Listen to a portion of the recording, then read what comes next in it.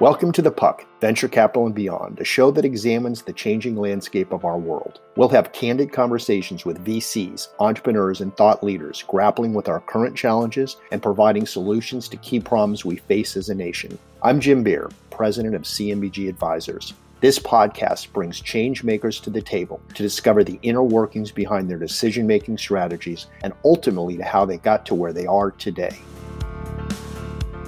One of the things that falls into this issue of trust, I've repeatedly referred to this dynamic of the financial system doesn't seem to be working for young people. Well, the question is, what does that actually mean to them? Because the financial system does not exist to guarantee people's successful retirements. If we want to make sure that people have retirements with dignity, then we as a society have to decide that we're going to take on that liability. We can't outsource it to something like the market. Today, I'm sitting down with Mike Green, a portfolio manager and financial strategist who brings 25 plus years of knowledge in analyzing and understanding the markets. We discuss the current financial trends, the changes in population growth, the effects of the Federal Reserve decisions on the economy, and a generational shift in perspective that could shape our future for the better. Mike Green, welcome to The Puck. Before we jump in, you want to tell us a little bit about your background? Sure. I'm the chief strategist and portfolio manager for a firm named Simplify Asset Management. We're an ETF firm that launched in September of 2020, and we've been very fortunate to grow fairly rapidly in the markets. My background is fairly traditional for finance. I'm from the San Francisco area, which is where I'm speaking from right now, actually, but went east to go to college, went to the University of Pennsylvania's Wharton School of Business, graduated, went into management consulting with a focus on M&A consulting, transitioned into software tools used for valuation. And when I sold that business, I entered the buy side, what's referred to colloquially as the buy side, effectively the asset management industry.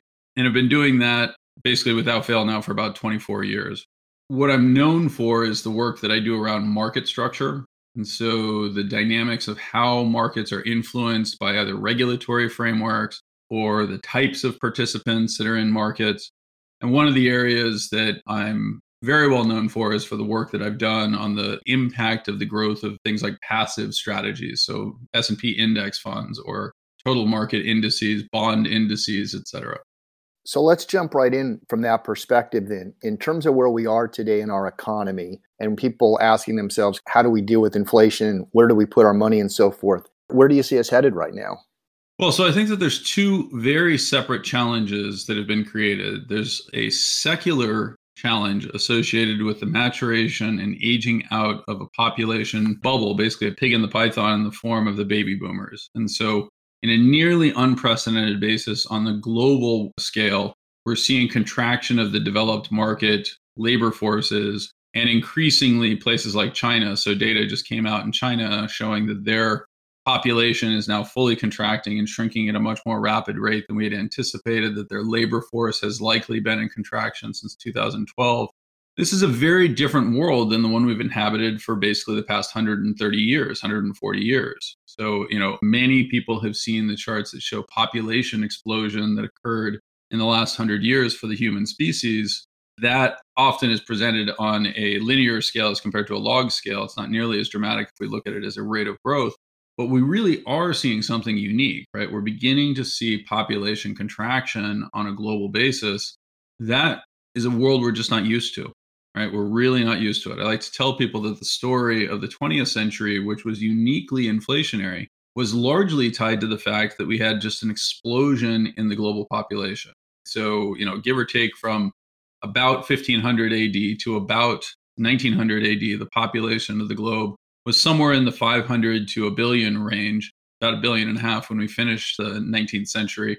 Over the course of the 20th century, just the labor force component, forget the octogenarian type population, which has exploded because they didn't really exist previously, but just the labor force has risen in a truly unprecedented manner. We had about 1 billion people in the global labor force in 1900. We had about 5.5 billion as we looked at 2000, so just an explosion in that population. And as we look at 2100, we're actually potentially facing a scenario where it could be 5.5 billion. So no net growth over this entire time period. Now, the central forecast is somewhere in the neighborhood of 6 billion. So there is a little bit of growth, but it gives people a reasonable approximation to understand how much we've downshifted in the fundamental drivers of population growth that we've had over the last, give or take 500 years, ever since the Black Death. That's a very different world. And it's one that we're not particularly prepared to deal with. And one of the challenges I think you and I will spend a lot of time on is what happens when populations shift radically towards the elderly, when the younger generation is already contracting, when the number of children capable of representing themselves in a voting framework shrinks relative to the elder population. These are all things that we really haven't had a reason to deal with for a very, very long time. And in many ways, I would argue that we keep trying to kick the can down the road rather than address them head on. So, Mike, when you're looking at some of the challenges we have now with polarization and a rising interest rate environment, from 30,000 feet, can you bring down for our listeners where you think this slowdown in population growth or decrease in population growth will actually show up in people's lives? So the interesting thing about population growth is that it has actually an inflationary impact. So most people think of it as, the labor component they perceive as if there's lots of workers, that's somehow going to be deflationary. The evidence actually suggests the exact opposite, that when you have an increase in labor forces, when you have an increase in the number of workers, what you're really saying is we have to invest a lot to continue to make these individuals productive and to support the increased consumption that they want to have, which is kind of the definition of joining the labor force, right? I mean, nobody decides that they're going to get off the sofa where they're enjoying their TV dinner and chooses to enter the labor force because they'd like to stay exactly like they were, right? They choose to enter the labor force either because they want to save for some future consumption when they're not capable of working, or because they want to increase their consumption today, right? And increasing that consumption today tends to be the operative component of it. Most people entering a labor force aren't coming out of a period of extended convalescence. They're actually coming out of a period of extended education and training, what we call childhood. So when they enter the labor force, they actually are consuming a lot. They need an apartment, they need a dishwasher, they need, suits or a car to drive to work. All of these things place pressure on the aggregate demand curve in economic terms, pushing it outwards. We should be experiencing deflationary conditions associated with that. Now, we introduced a really interesting wrinkle to that by shutting down the economy, changing our consumption patterns radically, and then attempting to reopen it in something that looks something like normal. And the only analogs that we have for events like that would be periods like World War II, where we shut down the domestic consumption economy in favor of a military production economy. And then in 1945, as the soldiers came home, we tried to reopen the consumption economy, the consumer front economy. And what we're experiencing right now is almost identical in its pattern to what we experienced then, right? A boom in consumer prices, a dramatic increase in a need for the factors of production and shortages of labor that resulted in a short term, dare I use the phrase, transitory pulse of inflation. The difference that time was that we didn't interject ourselves a lot, right? We didn't change interest rates at all. We actually increased a lot of the tools that were available for supporting individuals as they came back into the labor force, things like the GI Bill, right? So there's an explosion of social spending that occurred. So we've been through events like this before. It feels like because this didn't have the overarching story of soldiers going off to war, winning, and then returning, it feels like we feel much less empowered this time around, right? People seem to be basically shaking their heads saying, oh my God, what are we going to do, right? We don't know what we're going to do. And I think that's leading to a lot of frenetic activity on the policy front, particularly on the monetary policy front, that ultimately we're going to find is quite destructive. Because the world that most of us inhabit, we have children that are coming out into this world that would like to rent apartments, that would like to buy homes, that would like to buy cars. And by and large, we've set up conditions to make that increasingly difficult for them. And we're making it even more difficult by doing things like aggressively raising interest rates. We're already seeing the impact that that's having in the economy by doing things like shutting off new home construction, by dramatically increasing the quantity of apartment buildings. Multifamily construction has hit the tank as well. So all of these things were proceeding in a way that feels very haphazard and is likely to cause further damage to the long-term story making it even more difficult for our children and leading to a lot of the social angst and dismay that I think we broadly are all picking up. So people are debating as the market goes down and comes back and goes down, that whether or not the Fed will start printing money again and kind of be the backstop to the markets. I mean, do you think the Fed should be printing money at this point? Ultimately, I don't think there's going to be a choice. So, what we're doing right now is trying to address a supply chain driven inflation by crushing demand enough that supply can get ahead of it. Right now, unfortunately, the evidence of our ability to do that is quite limited. And I would point to the fact that many of the factors of consumption, we just got retail spending numbers today, are holding up relatively well. What we're seeing is a collapse in investment intentions, right? So the willingness to spend money to build an incremental oil well or to drill an additional natural gas well has deteriorated sharply despite the fact that those prices are high, because we're sending signals to the investment management teams at corporations in particular, right? So the CFOs, et cetera, that we're trying to crush the economy. Nobody increases investment under those conditions, right? They treat it as the exact opposite. So I'm worried that what we're doing is creating a recession, a demand induced recession, in order to address supply shortages rather than doing what we did in the 1940s, which is expand production. Like, this is a golden opportunity for us to be increasing our production of energy, to be investing in our electrical grid to make it much more efficient and distribute electricity across the nation so that we avoid the sort of brownouts that we've experienced or blackouts that we've experienced in Texas, California, et cetera. We just seem, in my view, terrified to make those hard choices. And in part because we haven't had to make them for a long time. We've been coasting off of a degree of surplus that doesn't appear to be there anymore. So when you talk about this inability to make progress on these complicated issues, do you think that ties into the polarization we're experiencing now? And if so, how do we make progress on that? Well, so I think it absolutely does. And unfortunately, the dynamics of our political system as it exists right now, with largely closed primaries and effectively a battle for corporate sponsorship and fundraising capability that is dominated by the extreme voices on either side of the party, instead of having an adult conversation where we focus on the commonalities, we're basically focusing on the interpretation of colons in tertiary paragraphs, right? Where we're saying, well, we very strongly disagree with the interpretation of, what a woman is or what a man is, as compared to saying, I think we all kind of agree that we want to make sure that our children have the best possible opportunity to thrive. I think that commonality doesn't drive fundraising, right? If a Democratic candidate and a Republican candidate both say, we may have our differences, but what we both stand for and what we both agree is that whoever you vote for, we need to make progress on educating our children. Well, then you basically have people flipping a coin and saying, I'm not sure who I should vote for. Instead, we try to highlight the differences.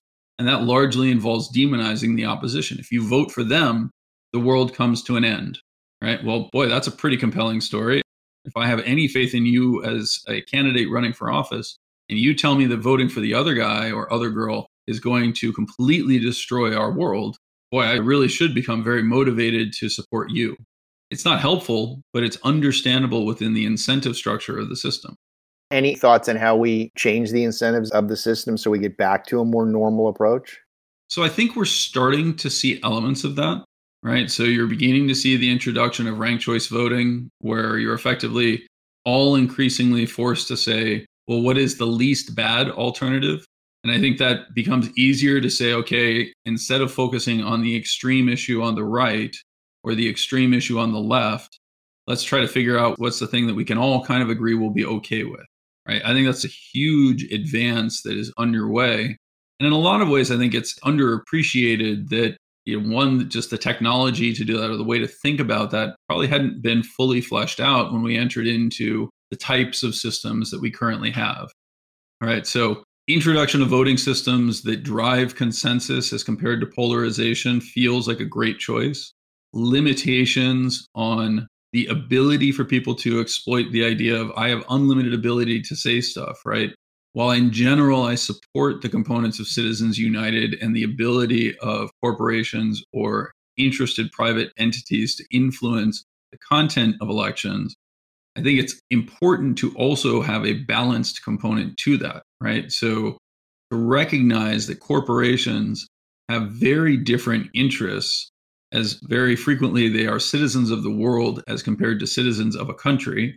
That's an important consideration. I would argue that that helps to explain some of the deterioration in community focus, right? If Nike or Goldman Sachs is influencing an election and equally as concerned about their operating facilities in China as they are about their R&D facilities in the United States, then it becomes harder to argue that you're effectively representing the US population.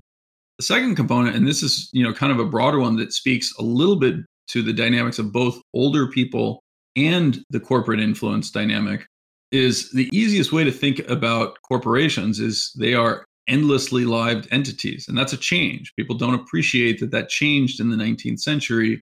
Corporations used to have limited life charters. They used to have the capability to be wound down, typically after a period of about 20 years. Now they're endlessly lived instruments, right? It's a little bit like saying, what would happen if we gave vampires equal representation under the law in our voting process, right? Well, by virtue of living forever, they are able to play a game that the vast majority of us can't. Right. Do you see pushback there? I mean, you talk about ranked choice voting, which seems to be building up some momentum. And I guess one of the criticisms of it is it's complex, but it does seem like it's been picking up steam. In the area of dealing with corporations and their disproportionate influence, for instance, as you're referring to, do you see progress there? I do. And unfortunately, I think it falls in the category of antitrust. And just to be very clear, I'm about as centrist as it comes in terms of my general beliefs. Most people would have traditionally associated me as a classical liberal, meaning I don't care what you do in your bedroom and I don't care how you choose to raise your children inside your house. But I do actually think that there are reasons that we have institutions and that there are reasons that we have patterns of behavior that we want to encourage as a society, right? So public school education is, in my view, an unquestioned good as long as it doesn't exist as a form of propaganda in the service of one particular viewpoint or another. As long as it's not used as a tool to disintermediate parents from the process of parenting their children. And as long as it's recognized that it's a component of the community in which we exist, as compared to an organization whose objective is to change the community in which we exist, right? It shouldn't be a mouthpiece or a propaganda piece in any way, shape, or form. With that said, I would just broadly highlight that the tools that we have available to us already exist and are simply underutilized. So we have very firm regulations around antitrust that would be one of the mechanisms for limiting the power of corporations by breaking up effectively monopolists. We stopped doing that in the 1980s under what's referred to as the Bork Doctrine. So historically, the Department of Justice and Federal Trade Commission would look at things like pure market share and operate under a presumption of market power. In the 1980s, we introduced what's called the Bork Doctrine that said it's not enough to presume market power. You need to have evidence that market power is used against the interest of consumers. And so if prices have been falling, that prima facie is supposed to be evidence that market power is not being exploited. Of course, the challenge is that doesn't introduce the counterfactual.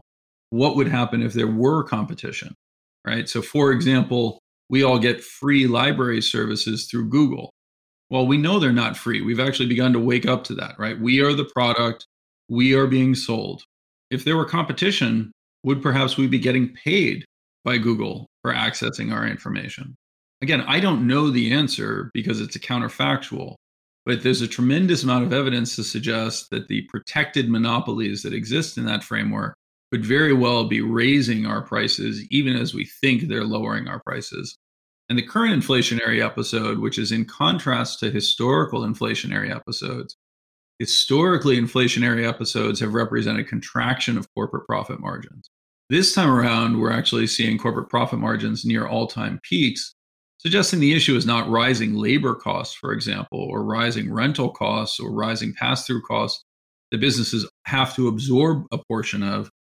Increasingly, it looks like corporations are choosing to raise prices in part because the media has made such a big stink out about inflation that they have the capacity to do so. Well, there's nothing we can do about it. We have to pass this through. They're operating in an environment in which that's made more possible, and that's actually creating conditions that in turn feel even more desperate for the average American. But talking about it from a centrist perspective, do you think that whether or not you refer to the Andrew Jackson era or, progressivism in general, that there is a lane here for somebody to come in and actually with a club go after these large social media and technology companies? I mean, do you see that in our future? I absolutely see that in our future and would highlight that, that is part of why I would argue some people supported Donald Trump, because the historical period where that occurred, it took a representative of the elite class, the Teddy Roosevelt or, the other populists that have historically emerged from that.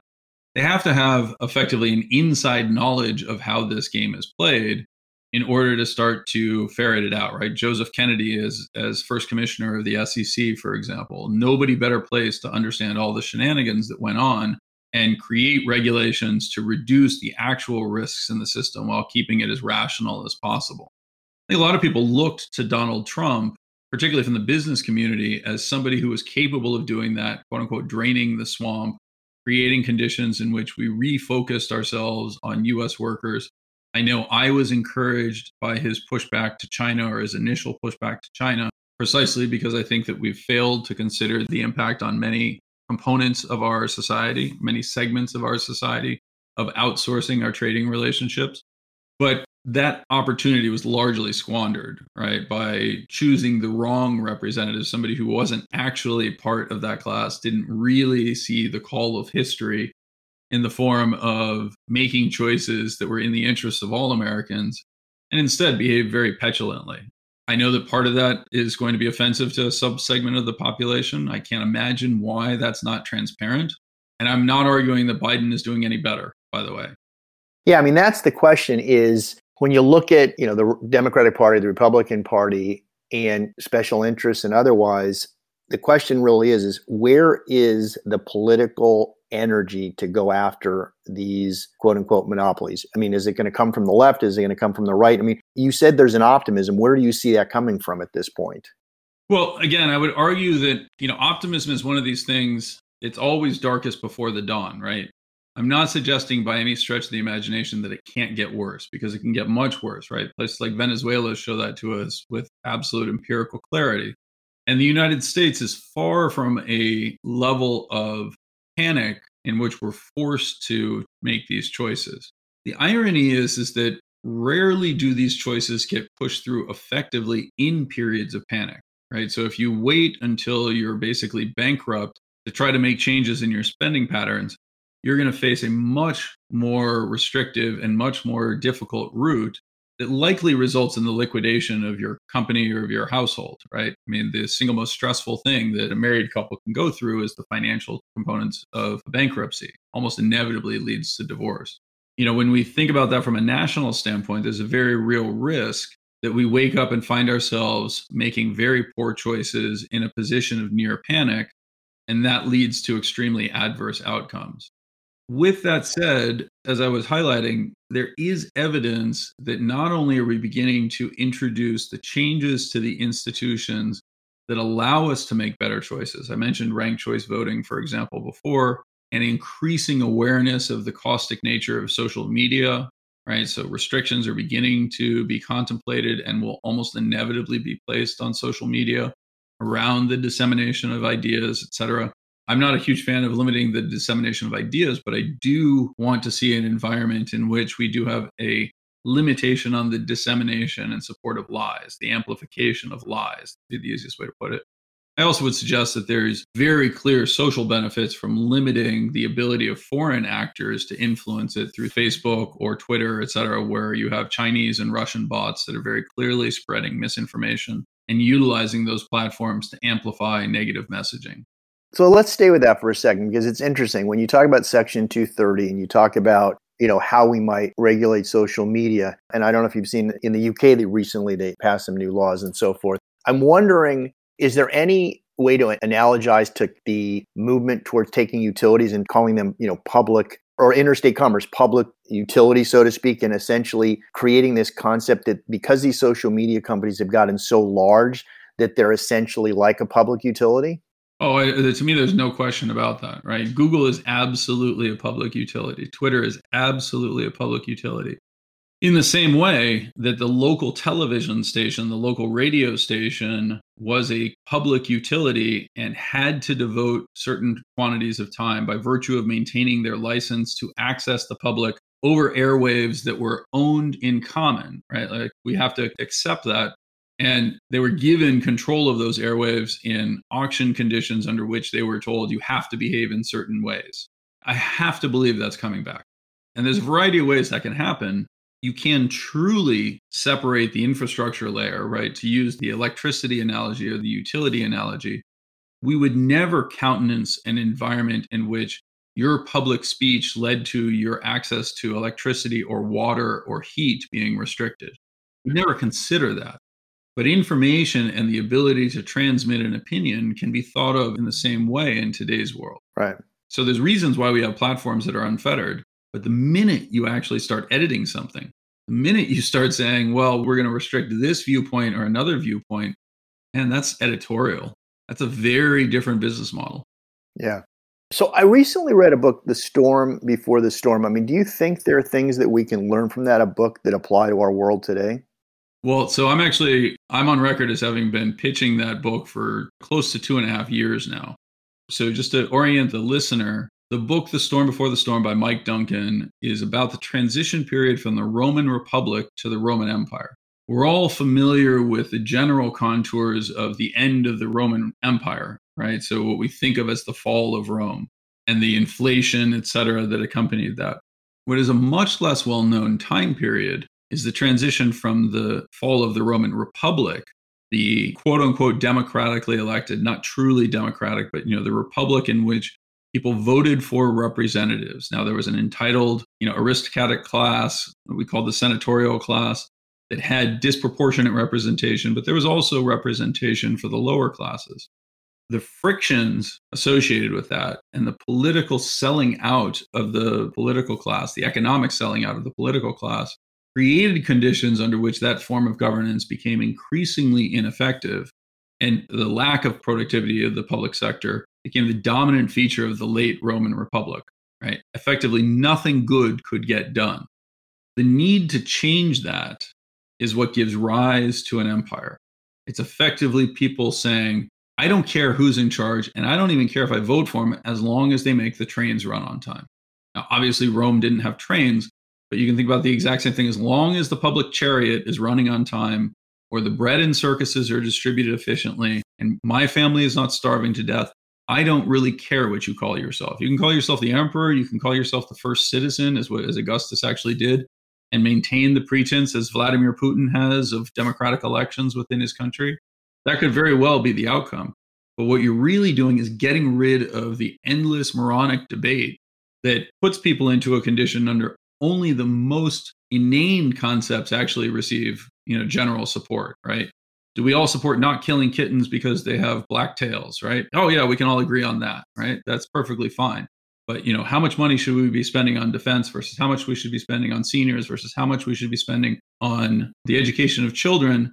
And what should we be teaching people? What should we be coming together for? Those are hard conversations that reveal internal biases and put at risk an elected class and causes them to do things that result in nobody making hard decisions. I couldn't agree with you more that this notion of not making hard decisions is creating a problem. And if you look at the world today, there's this movement towards nationalism. We do have Xi as the ruler of 1 billion people and presumably are one of the most powerful people on the planet. How, again, other than ranked choice voting and kind of this general sense that we can kind of move in the right direction, are there other tangible things we can do right now that the Romans, for instance, could have done to preserve the Republic? Well, part of it is making hard, good choices, right? So what ultimately led to the downfall of the Roman Republic was the corruption of the senatorial class. And you hear echoes of this in the statements of elected representatives. I forget who it is on the Republican side, who just said in response to the, should senators and Congress people be able to trade on inside information tied to the regulatory framework? The argument was, well, we work really hard to get here. We have to have a way to cover our expenses, right? Like that's no different than the senatorial class in Rome selling out to private interests and saying, well, we have to somehow or another be able to finance our election campaigns for consul or praetor or questor, et cetera, right? There's extraordinary degrees of commonality. I would also suggest that we're seeing components of what's called the novus homo, right? So individuals who are breaking through the system because the old system has become so ossified. So you and I are both in California. I'm willing to bet that within the next 24 months, we see Nancy Pelosi resign as congressperson from California and move to, becoming an ambassador with her daughter selected by Gavin Newsom, a relative, to replace her and preserve the Pelosi family access to power for another generation, right? That's about as clear a Roman senatorial class behavior as you could possibly get. And I'd be willing to bet that we see that. Okay, so that seems like you do have a concern that there is this entrenchment of the elites. And do you think you're seeing it on both sides, the left and the right at this point? As I mentioned with Nancy Pelosi, I think you see it on the left, and on the right, I think you're seeing the exact same thing. And would argue that there's another class of elite, effectively the business elite, that are increasingly involved in that process as well. And I'm not knocking Glenn Youngkin because I actually think that he's proven relatively effective in leadership of Virginia. But the business elite, the leadership of Carlisle going to become governor of Virginia, is the equivalent of buying a title for your family from the government, right? It's the same underlying philosophy and dynamic. So we're absolutely seeing it. I don't think it's as hopeless as what we had in Rome because it's not actually an inherited class. And we have a general level of surplus that is much higher in today's world than what we actually had in Rome. So there's far fewer people who are genuinely starving, who are desperate and willing to have their votes bought in exchange for, a few pieces of silver. I think we're in better position, but we don't have that much more time before, if we don't pivot, we could very well see that disappear, right? Europe is finding itself in a position where it may not have much more time at all. And you're seeing the dramatic rise of the populists and, the nationalists that are effectively trying to create additional bases of power. Because similar to what you've seen, this is a separate tirade, right? Saudi Arabia has had something really important happen in the last 7 years. They've moved from a royal family that consisted of every one of the 7 sons of the original founder of Saudi Arabia had equal claim to the title in succession. Now you basically have a single component of that has been compressed. In Europe, you had the same dynamic where you moved from an Italian government and a French government and a UK government, et cetera, to increasingly you were moving towards a pan-European government, which limits the ability to access the halls of power in a way that is being fought against now. Italy is effectively trying to start the process of breaking away in some ways, you could argue. That's just, in my view, if I put it in the historical record, that's the equivalent of the elite saying, we need more jobs, so let's create more bureaucracies. As you point out, which I think is important, that we don't have this inherited class, do you think as the boomers continue to age out, so to speak, that this next generation coming up will get galvanized and essentially become that new energy that starts to reform the system?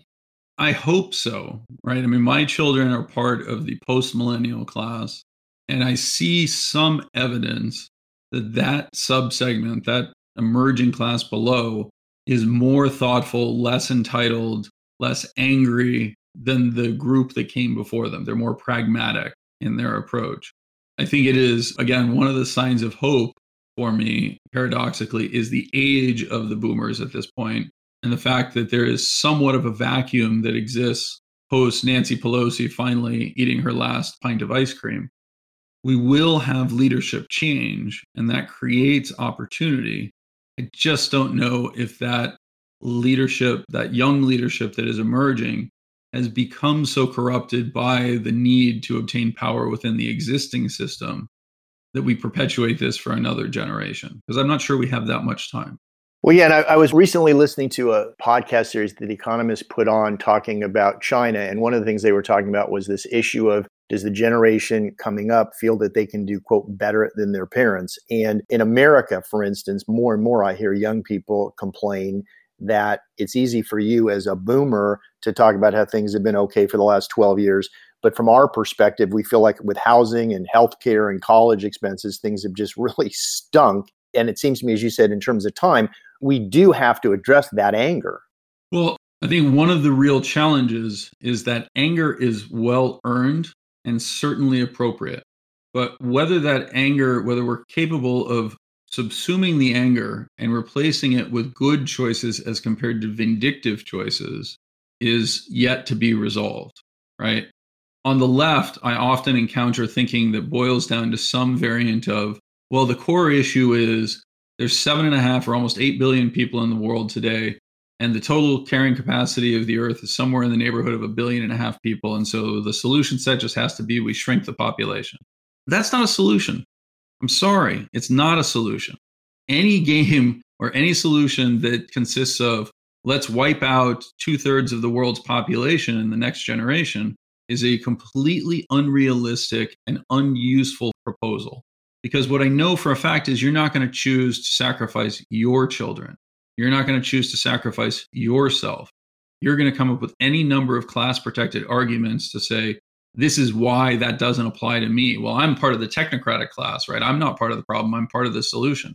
Sorry, if that is your viewpoint, you are part of the problem, right? So that type of hard recognition that we need to operate within the constraints of the system that allow everybody to do better as compared to forcing everybody to accept less, I think is a really important component of it.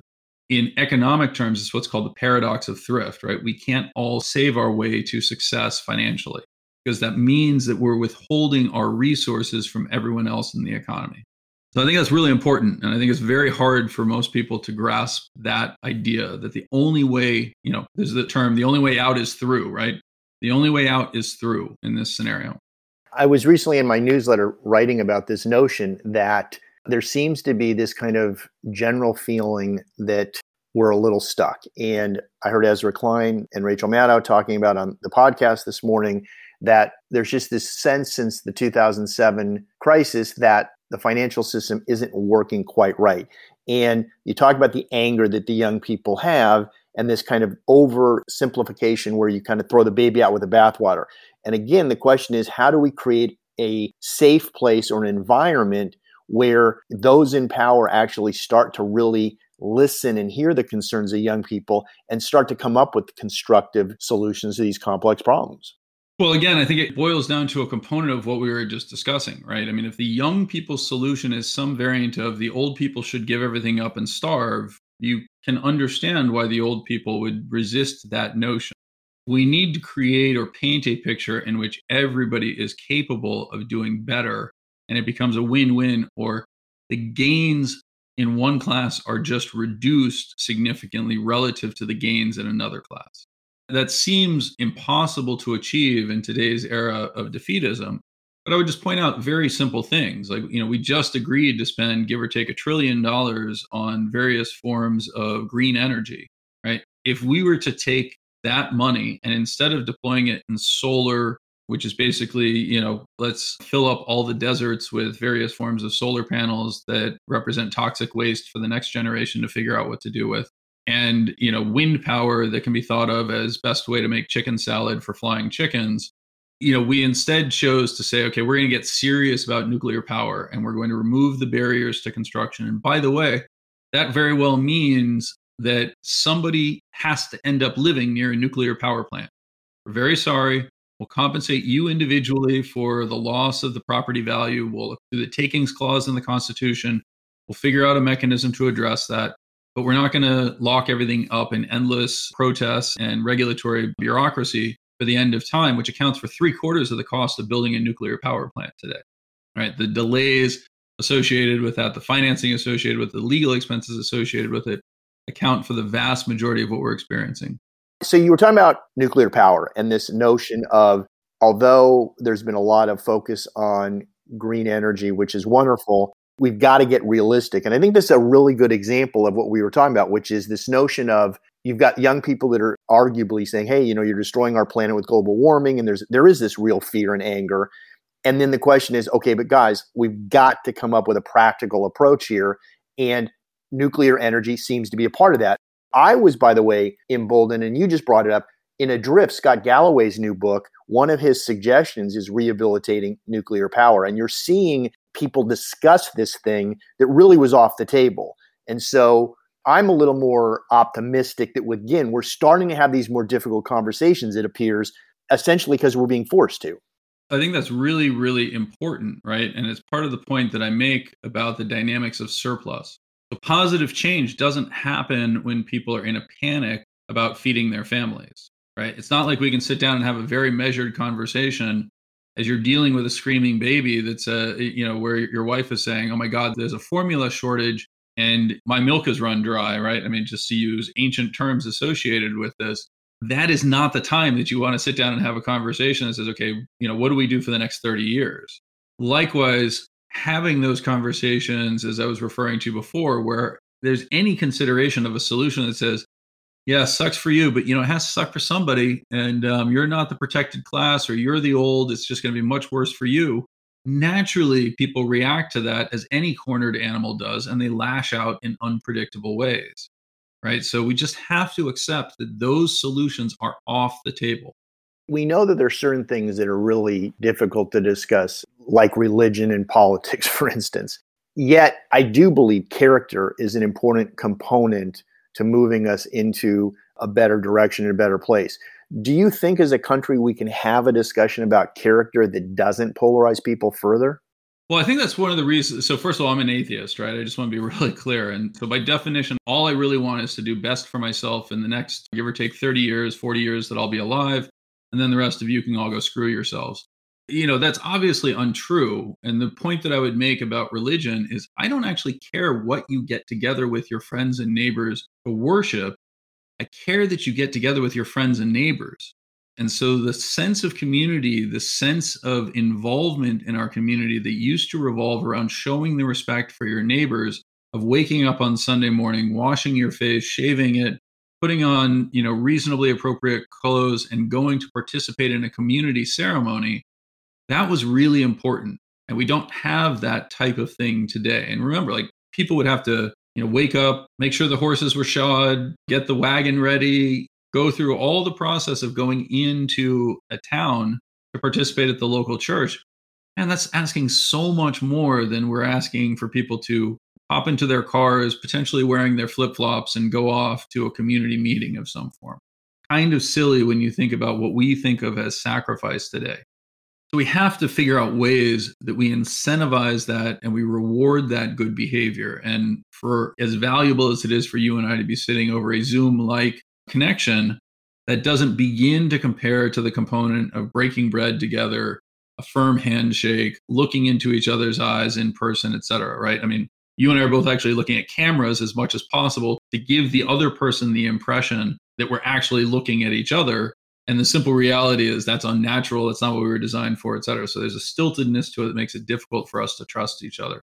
And that trust component is really the critical dynamic. Because if I say, here's my proposal for the hard choice, one, I have to be willing to demonstrate some sacrifice on my part, right? And two, you have to interpret that genuinely as compared to cynically and saying, well, he doesn't really care about that. He's asking me to make the hard choice. Like, that's really part of the problem. And that's part of the dynamic of developing a sense of community and trust that we as social animals have to have if we're going to make those hard choices. Yeah, and completely agree. And all the studies coming out talking about the lack of friendships and the lack of community involvement and the deaths of despair. I think as a society, we've come to grips with that this is a problem. The question is, while we are essentially debunking our institutions, how do we bring people together? I mean, it's one thing if you're going bowling, it's because you like bowling, right? If you go to a baseball game, it's because you like baseball. Some people go to church because of spirituality. Some people go to see their friends. But at the end of the day, there has to be a value or some collective belief that brings people together. And I guess, how do we restore that sense of community, without an ethos? Like, what does the country stand for? How do we bring those people together? Well, I think that's part of what we're discovering when we talk about social media, right? Because remember, institutions themselves are now increasingly entities, right? So Facebook exists as a legal individual in our legal contexts, right? It is natural that when you and I start talking about how do we force this entity to retreat from our lives or change and reintroduce the physical components or the true community aspects to it, that the natural response from that organism is to resist, right? We're cornering that animal and we're causing it to resist. And I think you're seeing this and the broad resistance from the social media companies to the change that we're trying to impose on them. And it's quite interesting, right? I mean, like, how does Pravda respond to complaints about the, central government, right? Well, it quashes them. That's what we're seeing in terms of the debates around this, in terms of the public sphere. It's increasingly being quashed by Twitter, Google, et cetera. The only way that's going to happen is through elected representatives. They're the only ones that really have that capability of saying, this is what we try to stand for. And so I would encourage people to look for representatives in a representative government system that are going to speak for them in their desire to recreate community, right? So one of the most disappointing things that was pointed out to me that DeSantis said recently, and again, I try to remain as apolitical as possible in this process. He was asked the question, what would you do if you were elected to change these dynamics? And his comment was apparently something along the lines of, well, I just have to really convince the Democrats how stupid and dumb they've been and how wrong they are. Right. And it's like, man, it's not like I'm a master negotiator, but I don't really think that's the path to unity. Nor was Hillary Clinton labeling people deplorables, right? I mean, like, it makes you feel good for about 2.5 seconds to be nasty to somebody on Twitter and to score that punch down point, but it's not at all helpful, right? So, there is just a component. We have to put it on ourselves. We have to demonstrate that we care. And equally, we have to demonstrate that to our children that we care. This is the first election where all three of my children will be adults and voting. And one of the things that makes me happiest is my kids turning around and saying, this is important. We're going to participate. We're going to express our voices. Now, are they as informed and enthusiastic as I would like them to be? Absolutely not. But I have ridiculously high standards on this stuff. So, if they approach a fraction of those, I'm pretty happy. Yeah. I think electing officials who don't demonize the other side and that really will cross the aisle and work with the other and try to bring back that sense of unity is certainly something productive that we all can focus on. One of the things that falls into the same category, you mentioned this issue of trust. I've repeatedly referred to this dynamic of the financial system doesn't seem to be working for young people. Well, the question is that I just encourage people to ask themselves is, what does that actually mean to them? Because the financial system does not exist to guarantee people's successful retirements. Right? Again, this goes back to, what do we actually want to accomplish? If we want to make sure that people have retirements with dignity, then we as a society have to decide that we're going to take on that liability. We can't outsource it to something like the market, right? And unfortunately, one of those easy choices that we have made is for individuals to increasingly be herded into financial markets in the form of passive indices, target date funds, et cetera, where you're not expected to make an active series of allocations or choices, right? It's presumed that that's not influencing the behavior of the markets themselves and potentially leading to really catastrophic outcomes. The primary area that I do work on is this issue of market structure. And one of the things that I would highlight for people is the challenges that we've created for ourselves by choosing to outsource things like retirement security, social security, increasingly to financial markets.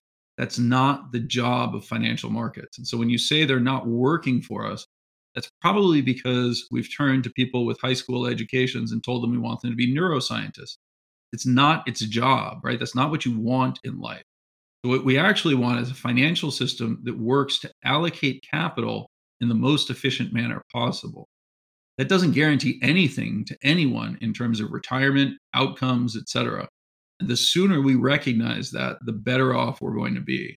And so I'd encourage people who find anything that I say remotely interesting to check out some of the other videos and podcasts that I've done talking about the risks associated with passive investing and making some recommendations around that, and encourage your elected representatives to increasingly understand how much that is also a bought and paid for dynamic, with Vanguard, BlackRock, and other large financial market participants increasingly steering the dialogue. With the government at one point buying, as I understand it, up to 60% of their own T-bills through quantitative easing and keeping interest rates artificially low because we were buying our own T-bills, is that in any way relating to what you're talking about in terms of allocating assets in a more productive manner? Absolutely. So first, the most important thing for people to understand is that the definition of an economy is just people doing favors for other people, right? Now, capital markets exist to facilitate that, effectively taking surplus savings that I have today investing them in a way that facilitates meeting those demands from other individuals, and me having the capacity to return them in the future. Government bonds are no different, right? This is just a mechanism that allows the government to effectively create a storage space for all the cash that has been put out there, all the dollars that have been put out there, creating a compelling alternative to people spending them today, which would induce inflation. The government borrowing is not actually contributing to profligate spending. It's actually saying we're going to create conditions under which there is less dollars available in the future to do all the stuff the government is doing, because we're going to have to pay back that debt in the future. What's happening with things like the government buying those instruments is that we're really trying to short circuit that process and say we simultaneously want to tie stuff up in the public, but we can't afford to do all the stuff that we want to do today. That's not necessarily a bad thing. If the government were choosing to do that in order to build infrastructure, if the government were choosing to do that in order to create an increased human capital component for the next generation, I'd be all over it. I think this would be a fantastic way to spend money, and I'd support it in almost any way that we can if I believed that the government could contribute to doing that efficiently. Unfortunately, where we inhabit right now is we're increasingly doing that to address two separate issues. One is immediate entitlements and needs of the older generation, because we're unwilling to ask for sacrifices in the form of higher taxation. We recognize how politically unpopular that would be. And as a result, we have to accommodate this in a different fashion. The second problem that I have with it is the miscommunication around it, right? That it's either the end of the world or it's not. No, what's the end of the world is choosing to spend that money badly, right? That's really the core of the issue is, again, you can spend all sorts of money. Like if you came to me and said, I'm thinking about making a purchase that is 3.5 times my annual salary, should I do it? Right. And it's creating a non-dischargeable liability. My question to you would not be like, I just can't turn around and say, well, that's a dumb idea, never do it. Or that's a great idea, you should do it. I want to ask, what are you going to spend it on? And if you're a 25-year-old who's spending it on a house that you're going to live in for the next 30 years, right? Yeah, it's actually probably a pretty good way to spend your money, because among other things, your income will go up and you'll have the opportunity to pay it off. If you tell me that you're going to spend that 3.5 times your income borrowing money to buy a whole bunch of lottery tickets, it doesn't matter how many times your income. I'm like, that's just a terrible idea. Why would you do that?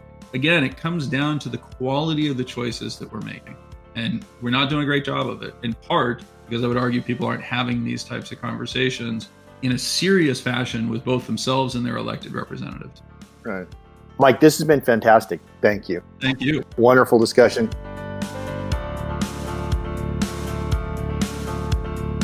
The Puck Venture Capital and Beyond is produced by CMBG Advisors. If you enjoyed the conversation and haven't subscribed yet to the show, you can find us on iTunes, Apple Podcasts, and SoundCloud. Check us out on Instagram and Facebook and let us know what you think about the podcast.